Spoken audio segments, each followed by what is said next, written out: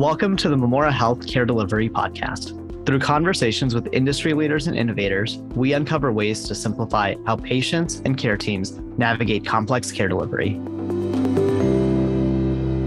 Hi, everyone. This is Matt from Memorial Health, one of the medical directors and co-hosts of the Care Delivery Podcast. I'm excited today to be joined by Aman Shah. Aman, thank you so much for coming on the podcast today. Can you take a moment to introduce yourself? Matt, thanks for having me. It's a pleasure to be here. And hello, everyone. My name is Aman Shah, and I'm the Vice President of New Ventures and Strategic Partnerships at VNS Health. For those that aren't aware, VNS Health is one of the nation's largest home and community-based nonprofits in the country. We recently turned 130 years old, and we touch about 50,000 lives each day. We are also a health plan that really focuses on taking care of complex populations. Awesome. Thanks for that background. I would love to know, you've mentioned to me that you spent your entire career in healthcare. What inspires the work that you do? Why have you continued to work in healthcare? What keeps you going day by day? Matt, that's a great question. And healthcare is really, really hard, as we all know. I got into healthcare when I was 16 years old. When I was 16, I had my mom drive me to a local volunteer ambulance squad. And my goal was to become a volunteer EMT. And I still remember when my mom took me and she dropped me off, and she was really nervous because you never know what you're going to get when you call 911. And I'm still a certified EMT in the state of New Jersey. And I've responded to over 700 911 calls to date. And I actively rode on the back of an ambulance for over 7 years. And when I did that, and when I actually was on the ambulance, I saw what I always say, the best of our healthcare ecosystem, and I saw some of the worst of our healthcare ecosystem. There was a call that I had where a patient got hit by a car. And instead of getting care from a volunteer EMT, the patient started running away because he didn't have health insurance. And I stood there, and I was at this point 18 years old. I remember it was raining outside. And I said, there has to be a better way. And over all of the calls I've been on, I have responded to more drug overdoses than I can count. I've responded to more car accidents than I can count. I've done CPR on more patients than I can count. And constantly there was a theme that went in my head that there has to be a better way. And Matt, I'll tell you this, when I was 18, I honestly thought I was going to change the whole healthcare ecosystem in that moment. And now that I've grown in my career, my goal isn't to change the whole system, but it's actually move the needle.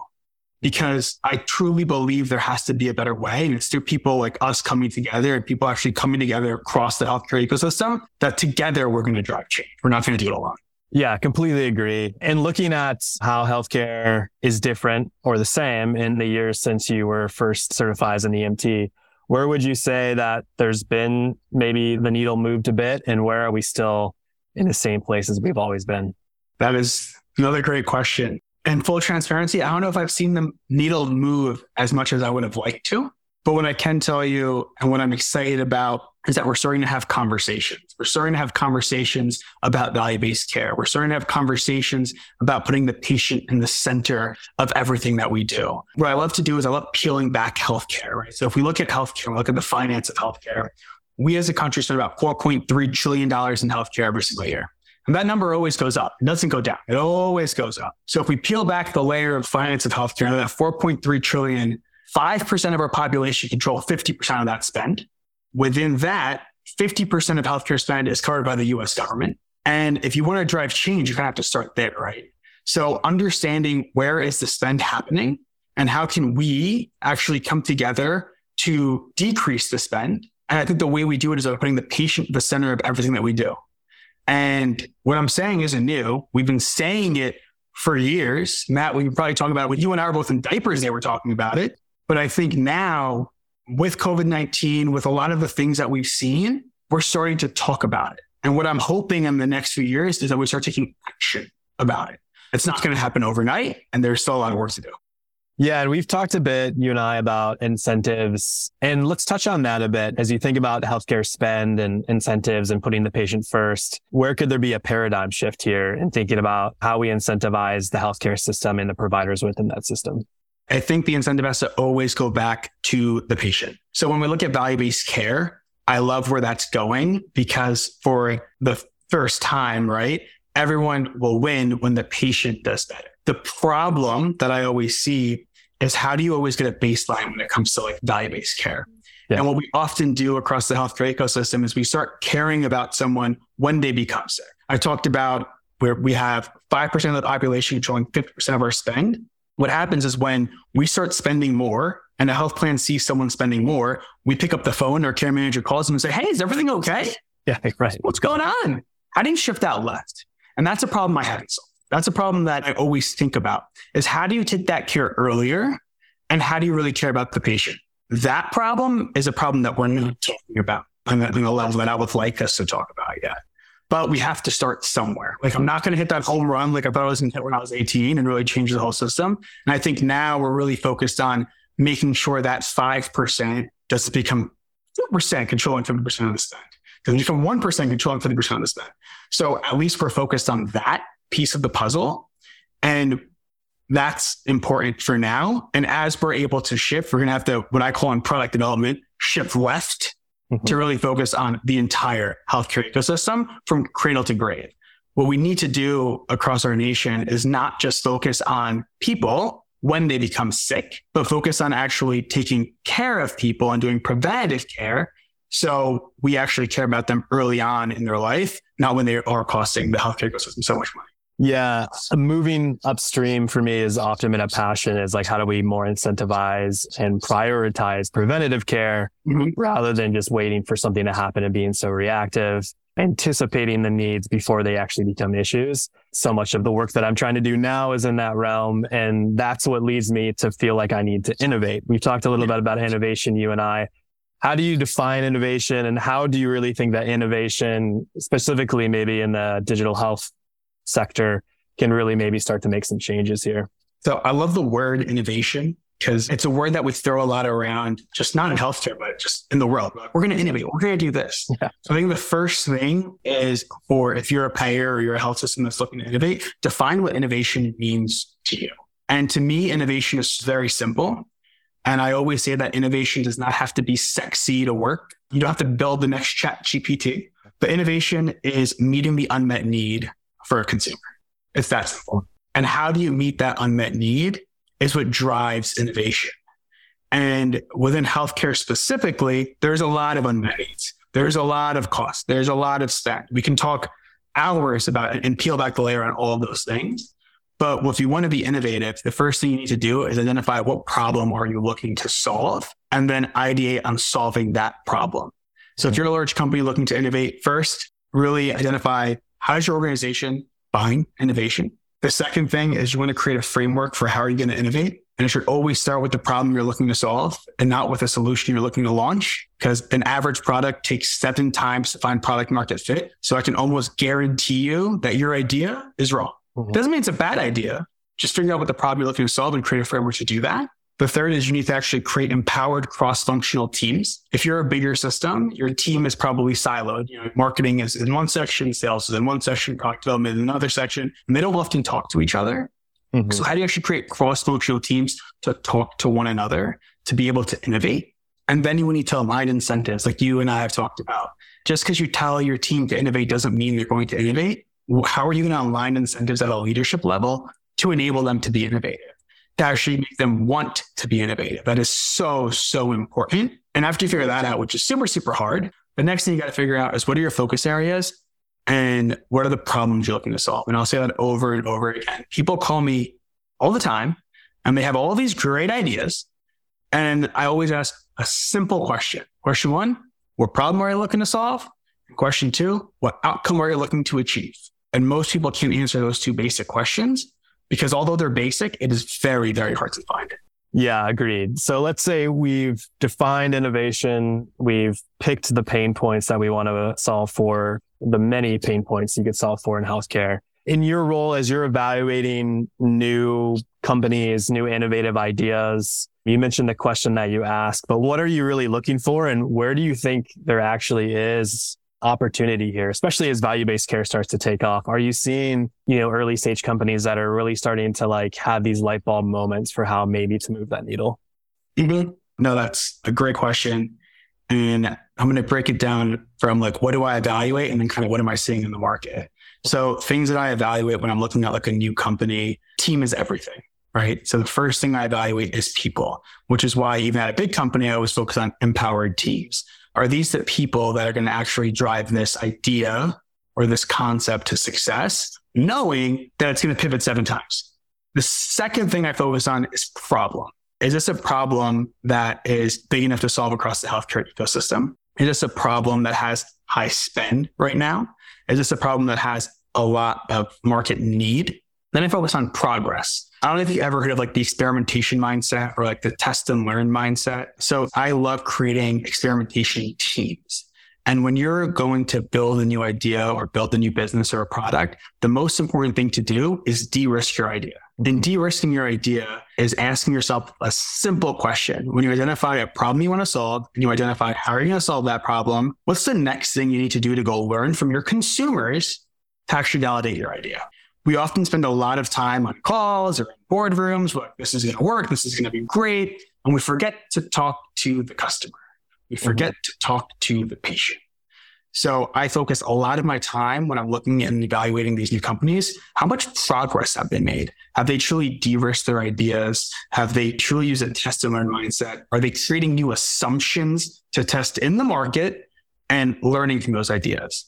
And then the last piece is always unit economics, right? Like understanding how is the business model going to work, Matt?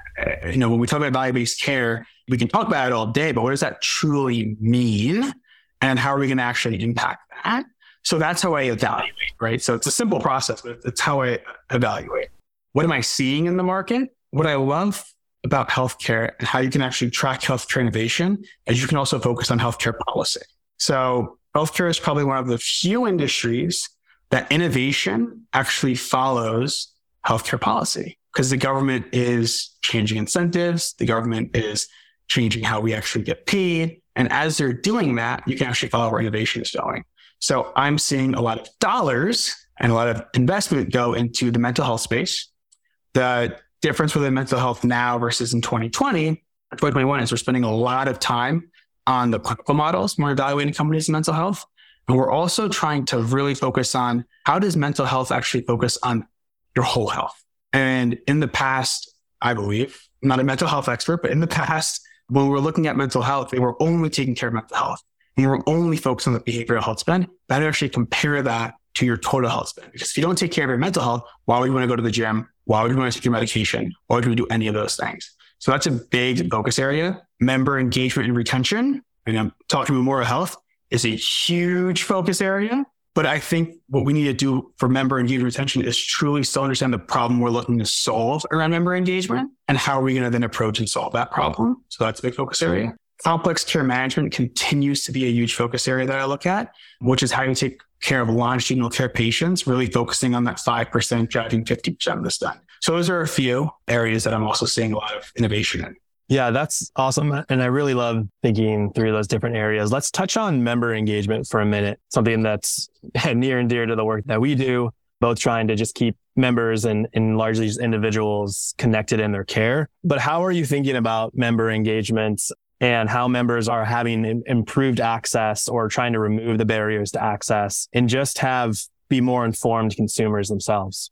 So there's this vision when I look at healthcare, and I always say that we need to make healthcare simple to understand, easy to access, and meaningful in outcomes. And if you're looking at it from a member engagement perspective, the problem to solve is everything that you just said. And what I haven't figured out is how to solve that problem. But what I can say is when we look at other industries, they have figured it out. Like if you simply go on Amazon.com, they know how to target you. They know what you need. They know exactly what you're looking for. But what is so difficult today and things that actually pain me as a consumer within healthcare is like finding a physician. How do I find a physician? How do I find the best doctor? I don't know. And I work in healthcare probably 60 plus hours a week. And if I want to find a physician, I actually call people at work or call my friends and say, who's your PCP? And it's not as simple as going to Google and typing in, who's the best doctor in New York City? And the things of like buying a product that are so simple and easy for healthcare, it's not. And if you think of it from that perspective, how can your players actually enable you to find a physician better? Like that's a simple way to do member engagement. Right. And we can start there, but there's so many things to peel back the layer. And the reason I said like, what problem are you trying to solve? That's a problem for me, but what's a problem for other people when it comes to things that they can't find across the healthcare ecosystem? I think that's where we need to start. And then we can actually have our health systems and our payers actually then enable us to start solving those problems. Yeah, I guess, would you say that that's maybe the biggest opportunity for innovation for health plans in 2023? I don't know if I would say it's the biggest opportunity. I would say that if I was a health plan looking to innovate in this space, I would peel back the layers as to what are my consumers searching for, not through calling me, but what are my consumers searching for? What do my consumers want? What do they need? And then solving those problems. I think what we do too often is believe what they need and then solve for that without spending the time of actually understanding what it is. So if I came out and said, that's the biggest problem to solve for, I'm sure people would start peeling back the layer and say, oh, let's go solve for that problem. But I don't know if that's the biggest problem to solve for, because we have to spend the time in truly understanding the problem, because I'm an N of one. I'm telling you my biggest problem across healthcare, but I don't know what the true problem is. Yeah, that makes sense. I just want to pivot a little bit just for a minute. Both you and I have been clinicians in healthcare. We understand the weight of being a care provider currently in 2023. Where do you think we can better inspire clinicians and care teams? You've talked a lot about culture. Myself, moving from the bedside after a decade into tech, now and outside looking in, I realize the cracks that are starting to form. What's the opportunity there? Is there an opportunity to innovate? There's so much opportunity. These are actually my shower thoughts, Matt. Like, how can we achieve that? Clinicians, we're estimated to have a gap of 18 million clinical workers by 2030. And the gap is also going to increase. So how do you actually take better care of your clinical teams is a huge passion of mine. One thing is I think technology is actually truly going to help in this space. I told myself I wasn't going to mention AI on this podcast because we hear it way too much. But with AI, I think there's a lot of actually good work happening in the clinical documentation space, which is going to enable us to do our jobs by the bedside a lot faster and reduce pajama time. I believe that will be a fast innovation that healthcare can pick up and actually do. The other side that I am peeling back the layers on today is how do we actually reward and incentivize different types of care teams across the healthcare ecosystem? Yeah. For all people, right? We all work for corporate. My biggest pain point is that we're all treated the same, right? You're always incentivized with the bonus, or you're always incentivized with a certain thing. And what Matt wants and what Aman wants is so different. I think what we need to understand for our healthcare clinicians is what drives a physician, what drives an EMT, what drives a personal care worker, what drives a nurse, and then how do we create reward systems to drive that? There's statistics that show that if you actually bonus someone $10,000 versus as if you do something really, really nice for them, they actually value the nice thing you do for them over the $10,000 because that's culture, it's team, it's all of those things. But if you break down the healthcare clinician space, I'm sure everyone's different. And a big thing that I'm personally looking into is how do we incentivize these people? How do we incentivize them to love what they do every single day? Because no one got, like, when you became a clinician, I don't think you got into clinician saying, I want to get burned out. Tell me if you did, Matt. Tell me if you did. No, did not expect that as an outcome. But you're right. We don't incentivize empathy often, right? We incentivize how quickly are you getting patients through the system? You know, what's your billing rate? What's your documentation look like? And I think that is where there's a significant opportunity. When I first became an EMT, I did it because I think everyone has an emergency where they want to drive change and you become a first responder. When I became a first responder, I loved what I did because I got to walk into people's homes at the most difficult time for them. It was the hardest time for them. And I loved everything that I did. I would then go back to the squad house. And after the call, I had spent 2 to 3 hours filling out paperwork. That I didn't care to do. And there's often times where my lieutenant would be like, make sure you triple check that one just in case you get sued. I was just trying to save someone's life as a volunteer EMT. Now you're threatening to sue me. I'm 18 years old. I'm happy. Yep. So like, how do you, like, those are the challenges that I love diving into and really figuring out. Back to what I was saying when I was 16 years old, there has to be a better way. Something that I always think of. Agreed. On that note, as we wrap up here, if there's one thing you want people to know about healthcare, what would it be? There's one thing that I want people to know about healthcare. It's that I truly believe that we can drive change, but we have to do it together. There's a saying that if you want to move fast, do it alone. But if you want to move far, do it together. And we're always constantly looking at, what is this person doing in healthcare? What is that person doing? And we're constantly creating that competitive mindset. But in healthcare, our outcome should be about the patients. And I truly believe that the only way we're going to go far is that if we come together as a healthcare ecosystem, if we align incentives amongst each other and really are able to drive that change together. Yeah. I so much appreciate your time today. Your insight is really inspiring. And I think keeping patients at the front and center is the key to this. So Aman, thanks so much for the time. I hope we get to chat again soon. Anything else for the listeners today? That's all. Thank you all. Thanks for listening. Awesome.